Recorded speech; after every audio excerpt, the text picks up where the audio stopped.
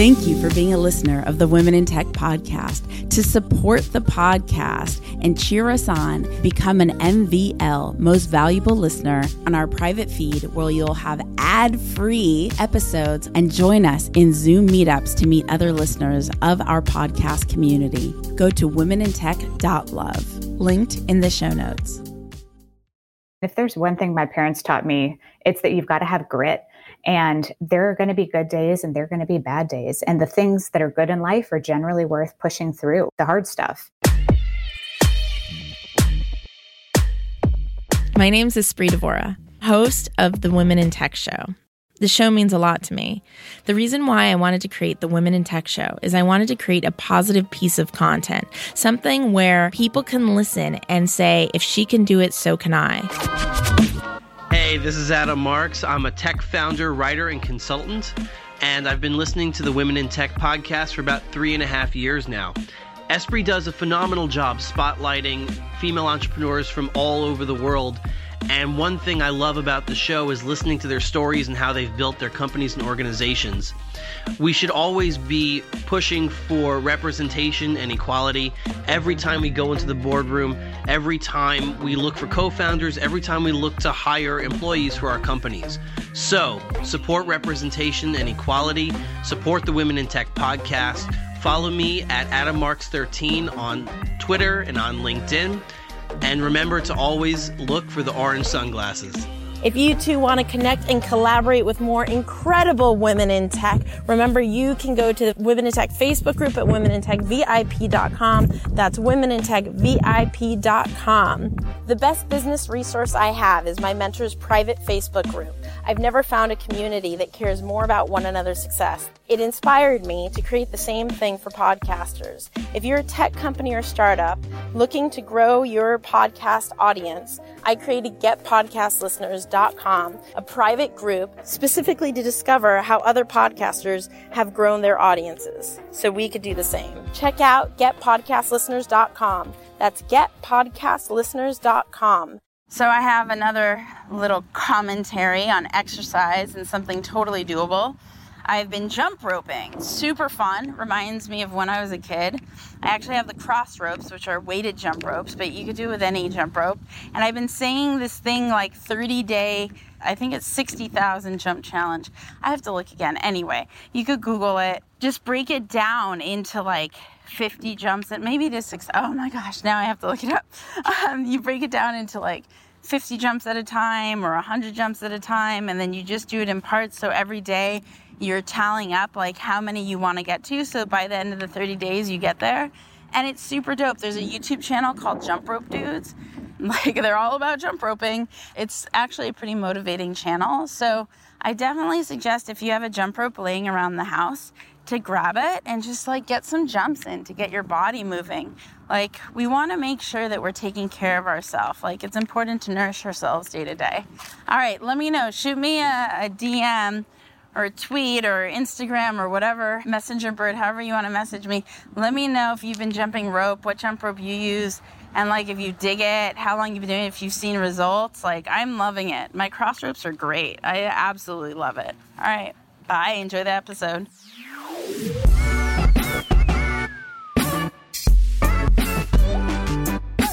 Welcome back to the Women in Tech podcast, celebrating women in tech around the world, 100 countries strong. Yes, so excited to bring to you our next guest. We have Heather in New York. Hello, Heather. Hello, Espree. So stoked you are on with us. Why don't we just kick things off right away? Go ahead, share with us a little bit about who you are and what you do. Great. Well, my name is Heather Rivera, and I run our global product partnerships team here at YouTube.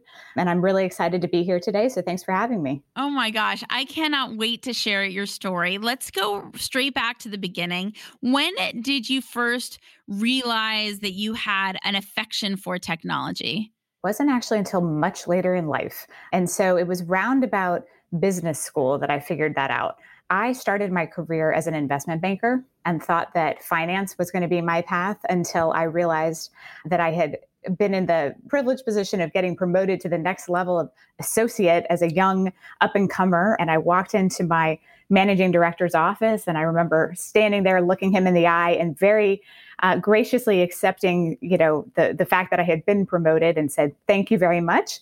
But I'm actually going to be leaving. And it was really then that I had kind of stepped off the path of finance and realized that I wanted to go do something different.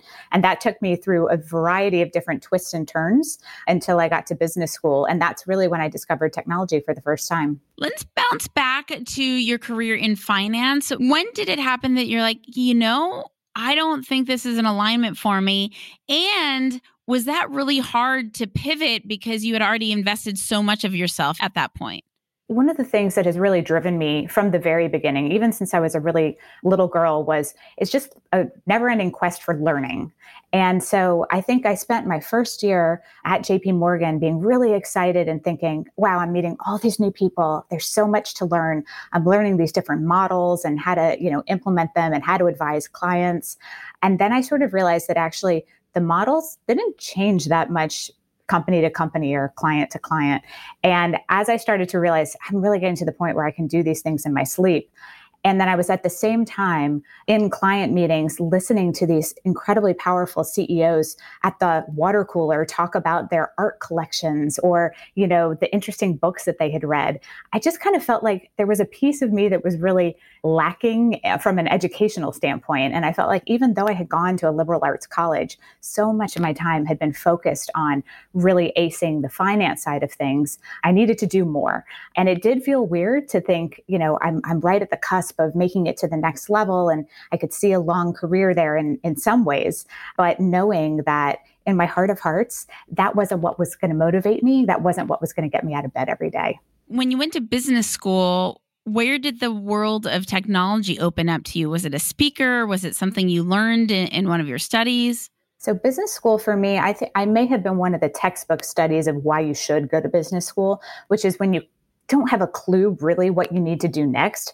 Business school is a great place to go because you're introduced to a range of people from all over the world who've had lots of different backgrounds. All of these interesting companies come on campus. And so I took business school as really an opportunity to interview with any company that came. One day my friends would joke because one day I had an interview with like a makeup company. The next day that I was interviewing with like a quantitative hedge fund. And it was literally just back and forth and all over the map. I finally got to the point where I was thinking about my summer for the summer internship. And I decided to take a consulting internship because I was nervous because everybody kept telling me, oh, you'd be such a good consultant. But I really didn't think I wanted to be a consultant, but I knew that they were the companies that came early, like investment banking. And I didn't want to end up in the situation where I got back from my summer internship and maybe I had chosen the wrong company to work for during my summer. And then I felt like, oh, well, then my full-time job was definitely going to end up being consulting. So I almost did consulting to kind of prove it to myself that I didn't want to do it. But because I went into it with that mindset, I actually negotiated with the people who were giving me the offer. And I said, well, how about I do, instead of your full like 12-week program or whatever it was, how about I do a shorter program so that I can have the opportunity to go work for a startup for the second part of the summer and see if I like that. And so it was at that startup that I really got introduced to technology. So 2 things. What attracted you to that startup? Like, why were you moved to work for that startup and the consulting gig at the same time? Was there something about the culture or the product of the startup that you're like, I need to have that life experience?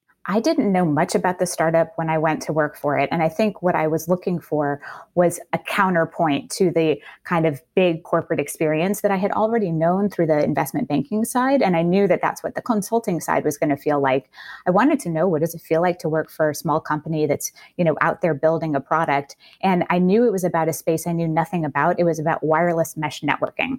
I didn't even know what that string of words meant when I went in to work for that startup. What I hear that I think is really cool and I'd love to dive into a bit deeper is you come from a place of curiosity, like curiosity and education, right? And so like even when you were working in finance and earlier in your life, it was always about being curious and then getting educated. And it seems like that was the approach you had in exploring new opportunities in business school. You were just very curious and you were almost not like too committed to the destination. You were more like really in the journey of curiosity. Does that sit well with you? Is that in alignment with what you were saying?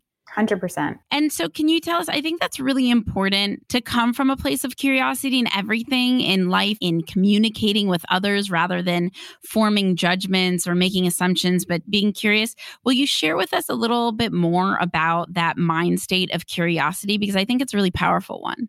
I think it's been with me since I was really little. I mean, my mom's a teacher and my dad is a football player turned lawyer. And so I think that's wild. Part of it was, getting really from the very early ages, just asking a lot of questions and having parents who are willing to entertain those questions and who are willing to ask you the next set of questions to make you think about how you should be thinking about things on your own. I was actually just having a conversation with my mom this morning about how I think one of the most important things in early education is that kids aren't taught so much to memorize a set of facts, especially at a time when there's so much information in the world that you have to make sense of on your own. You need to be able to taught how to think about things. And so I think it comes from that drive to really think about things for myself that I just wanted to really explore and understand what was around me. When you took the opportunity at the startup, the things that you learned in that life experience, would you say you were able to apply those learnings to your role now at YouTube later and to future you? I do, because I think the role I took at the startup was essentially to be the right-hand man or woman to the CEO and to help him with a go-to-market strategy for the technology that they had developed. And I think one of the key things that I did there was that really taught me about why I had a passion for technology is because I realized I needed to serve as a translator between the engineering side and what they were building and developing and the business side and why what they were building or developing mattered. And part of my upbringing has been a strong focus on language. I grew up in New Orleans and it's really a melting pot of different cultures and languages. And so French is a language I started studying at a very early age, like 5. And so for me, languages, I've always been passionate about languages. And I felt like technology was like another language that I just was learning to speak. And for me, that was really interesting. Talk to us about the journey going from startup. What happened after you worked at that startup? Where did you evolve into after that position? So what happened after that startup is I went back for my second and final year of business school and had to think at that point what I wanted to do next. I had received an offer and declined it on the consulting side. So I felt like done, that chapter closed.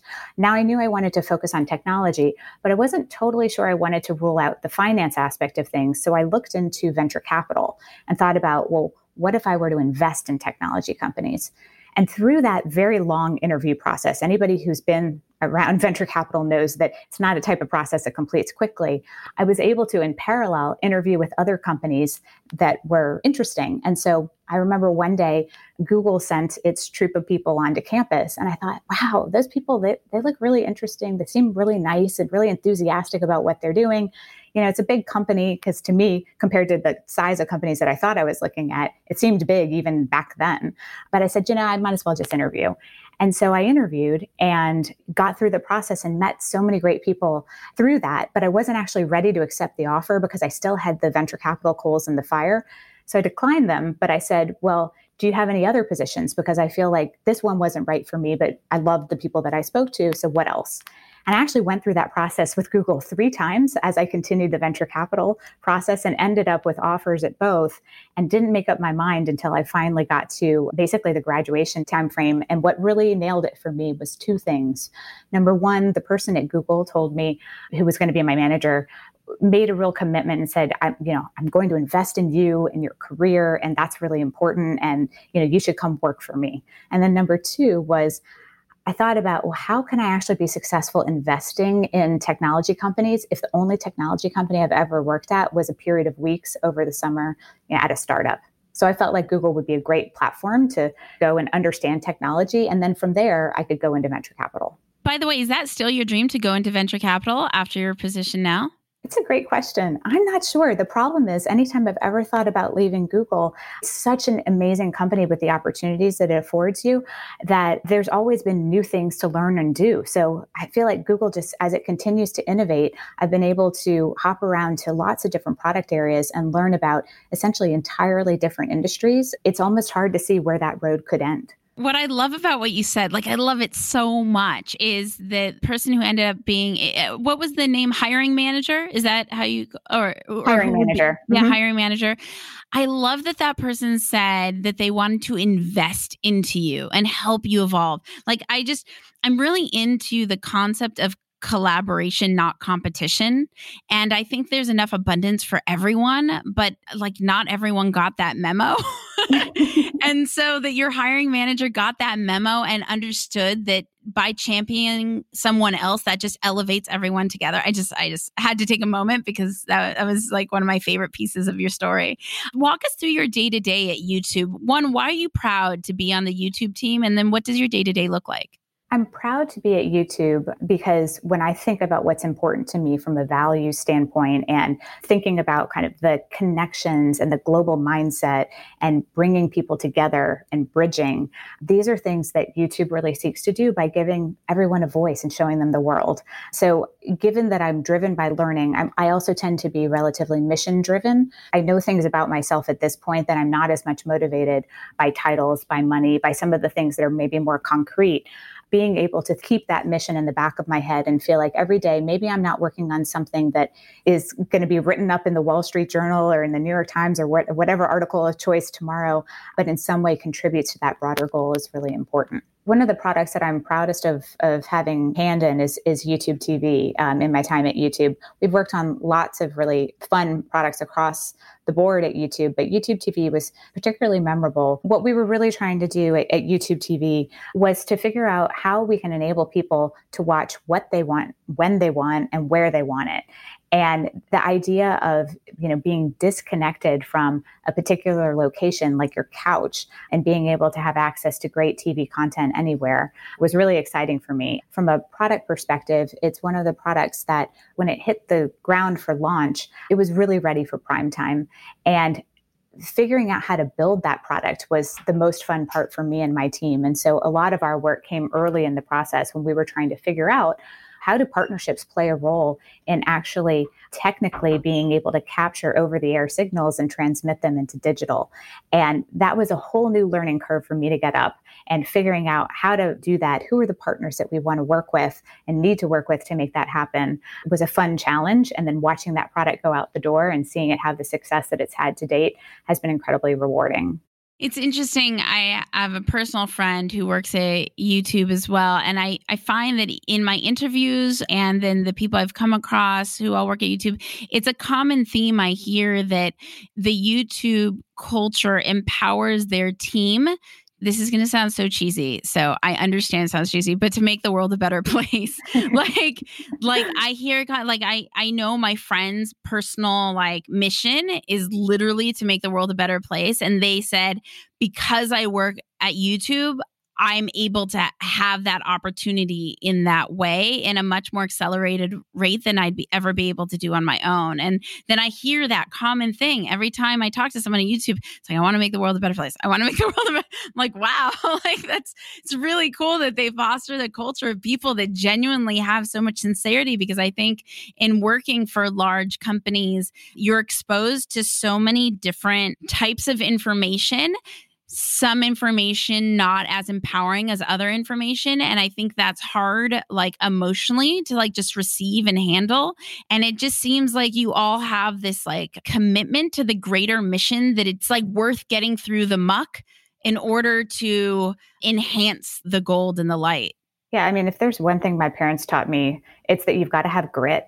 And there are going to be good days and there are going to be bad days. And the things that are good in life are generally worth pushing through the hard stuff. And so I think, I don't feel like every day I get up and I'm doing, something to save humanity. That's not what I do. I mean, at the end of the day, I'm part of a business. I'm leading a business development team. And our goal is to, strike innovative partnerships that help YouTube to build its products and services, get those products and services distributed on different devices, and then drive growth for them. am.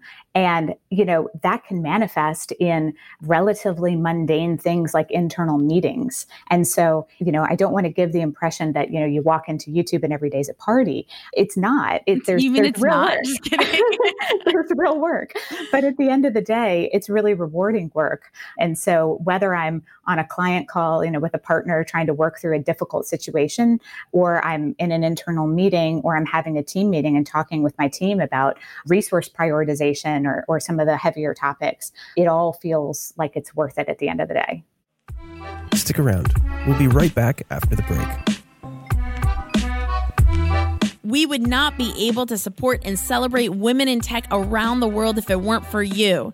Thank you so much for being a listener and a fan of the show. To contribute and donate, simply go to womenintech.fm on the upper right-hand side and click Donate, which empowers us to continue celebrating women in tech around the world. Thank you for being a part of our journey.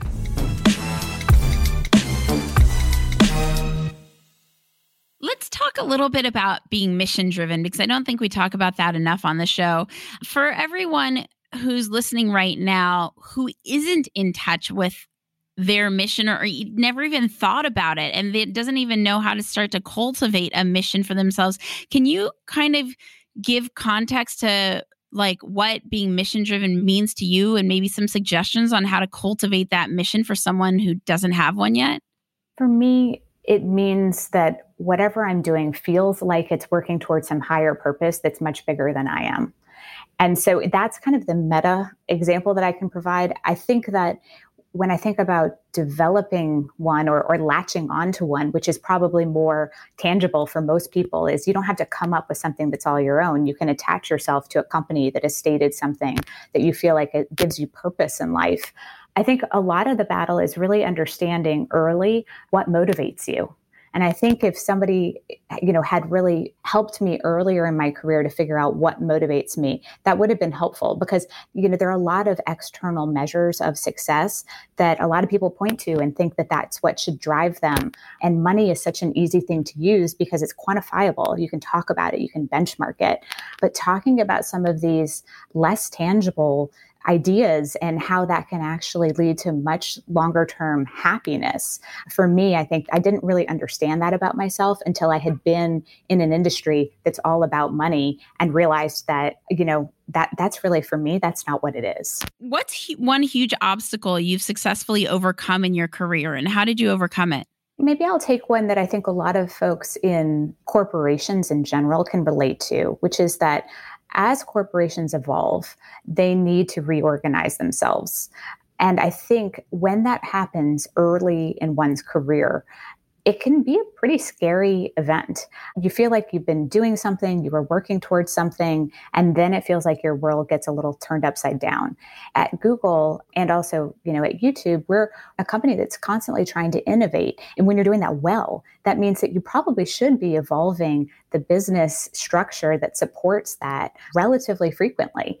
And so I almost feel like I had the privilege to have a major reorganization happen within my first few years at Google that really made me think about, well, how am I going to figure out what to do next? Because I've essentially, the job that I was doing is not available any longer. It's just not something that we need.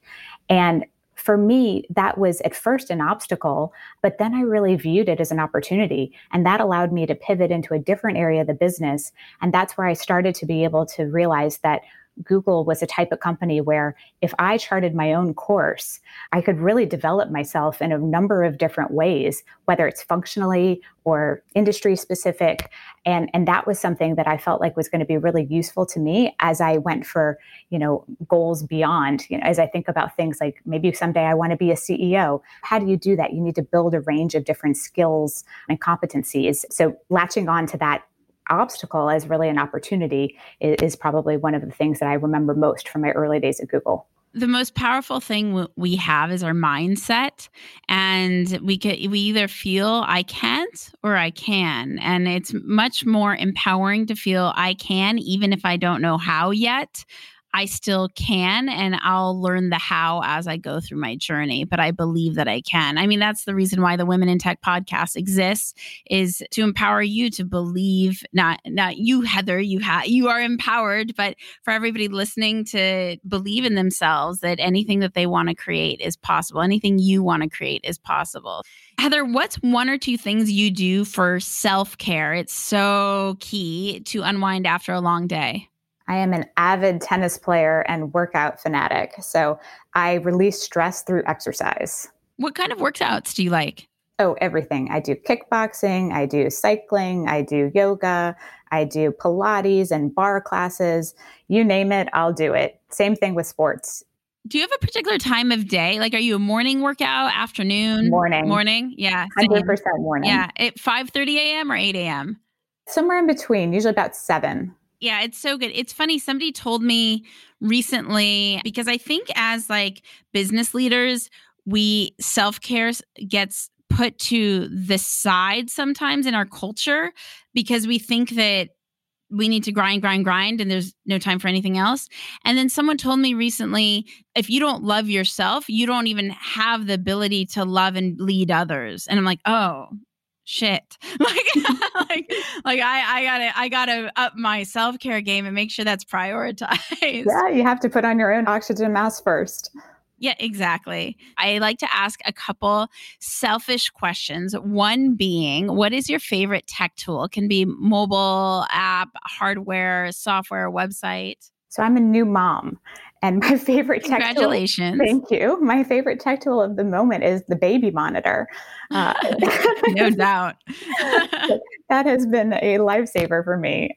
And it's been really fun, figuring out how to be a new mom and work and do all of that in these weird COVID times. Any suggestions to everyone listening who is experiencing the same thing? Any like little life hacks that you can share that worked out for you? Shared calendars. That's my second favorite tech tool because that allows my husband to figure out what room does he need to be in to take his calls? What room do I need to be in? I didn't even think of that. Oh, yeah. Oh, wow. Yeah. You have to work out. That's an interesting thing that I don't have to deal with. You have to figure out what rooms you're going to take calls in your house. Wow. I don't know what, I mean, I just, all the things. What book is left you feeling like, this is a must read? It could be personal or business or both. Well, I wrote my master's thesis on a book that was essentially the correspondence over a long number of years between Gabriela Mistral and Victoria Ocampo. And it was their letters back and forth across the ocean sometimes, depending on where they were traveling at the moment, as they went through their lives as two powerful women struggling with the concept of Americanness. But it's Americanness from Southern Hemisphere perspective, with one being Chilean and the other one Argentinian, and trying to grapple with what does it mean to be American. And I felt like as someone from North America, especially in the US, we often feel that America is all about the United States. And I think that book helped to broaden my perspectives and really think about a more inclusive version of the world. Awesome. Okay, so Heather, 2 last questions. One, what advice would you give yourself, either straight out of high school or straight out of college, like one of those turning points in your life? What advice would you give that person today, your younger self? I would probably say you don't have to be the expert in the room to be able to speak up and have valuable input into a conversation. Nice. Can you give us more context on that? I love that one. Can you give us more context about that? Because I think that's something that can go deep. Since I love to learn, I have realized that I tend to go broad more than deep. And so I generally tend to feel like there's people in the room who probably know more about a specific subject than I do, because there are people in the world who prefer to go deep rather than broad. And sometimes in my career, as I've been in different meetings, I have maybe hesitated to speak up thinking, oh, well, that's probably a stupid point to make because someone else who knows way more about this topic would debunk it from the beginning.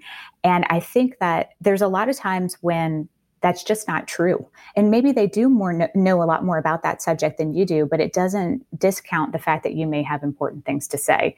And so I think especially to, people who are coming into their career, coming right out of school, they're going to be people that you're working with who've been at that company for a whole lot more years than you have. But that doesn't mean that you don't have valuable contributions that you can make to that conversation. I love it. And I'm always curious to hear like the contrast or the evolution. What is the best piece of advice you've gotten? So as everyone leads really busy lives and has a lot on their plates, that it's not about the weight of the load you carry, it's the way you carry it. Oh my gosh, so good. Because unfortunately, we're never going to get away from the weight. So you just have to figure out how you're going to deal with it and have some grace under pressure. One of the things that I've been learning like throughout my career is it's not about being perfect. It's about momentum. So true. I think sometimes like I won't send the email because the email is not perfect enough yet, or I won't ship the thing. Ship is such a tech term, but I won't write the book or post the blog or build the thing, whatever it is, because it needs to be perfect. And when I realize it's more about momentum and accountability, I've just seen this huge shift, and I wish it just didn't take me so long to discover that secret, work hack. I'm like, oh, okay. I completely agree. Done is better than perfect. And have you been on a podcast before? This is my first time. It always blows my mind. Okay, so it's about, I'd say, I don't have exacts, but I'm going to say over 99% of the guests, this is their first podcast. I didn't expect that going into this in 2014, that I would have this platform. I genuinely just wanted to elevate people from actually my own history of being a founder and the isolating journey it was growing on my own.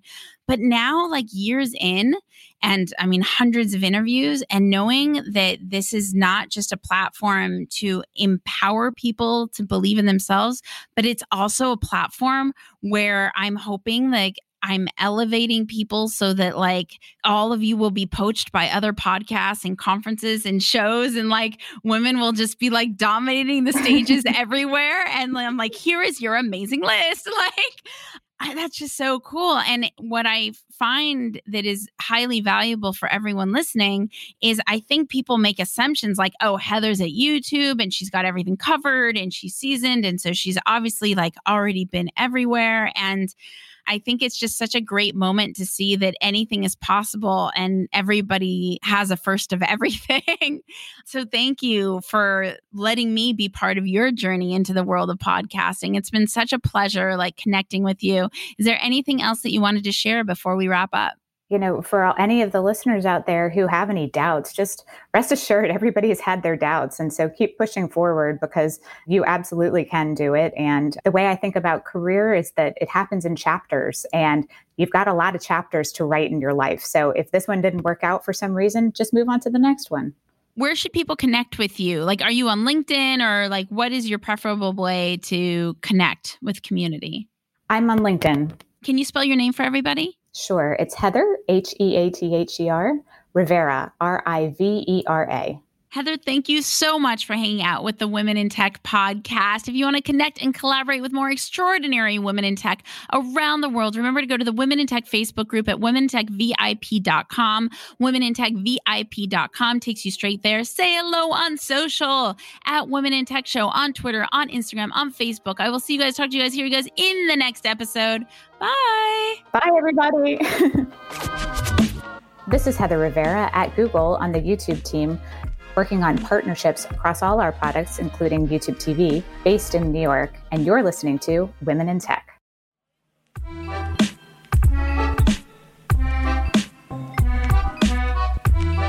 Hi, this is Arlen Hamilton, author of It's About Damn Time, How to Turn Being Underestimated into Your Greatest Advantage. And you're listening to We Are LA Tech. I feel so grateful. I've had the privilege of getting an advanced copy of Arlen Hamilton's new book, It's About Damn Time. She is one of the most inspiring venture capitalists I've ever come across. Her story, from having absolutely nothing and being completely broke to being one of the most influential venture capitalists in the world, blows my mind. And her book is insanely well written. Right when I picked it up, I didn't want to put it down. She teaches me and us how to become the asset, how to be our best selves, and how to be a person that not only creates opportunity for ourselves, but creates an abundance of opportunity for others. I'm so proud to share her book with you, and I hope you'll pick it up, and I know for sure you'll be just as riveted as I was with each page you turned. Get It's About Damn Time at itsaboutdamntime.com.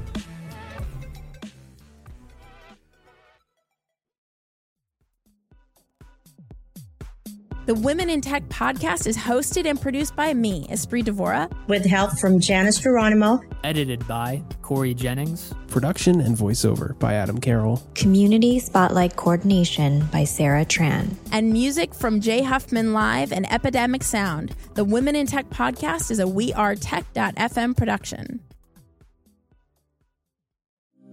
Thank you for being a listener of the Women in Tech podcast. To support the podcast and cheer us on, become an MVL Most Valuable Listener, go to womenintech.love, linked in the show notes.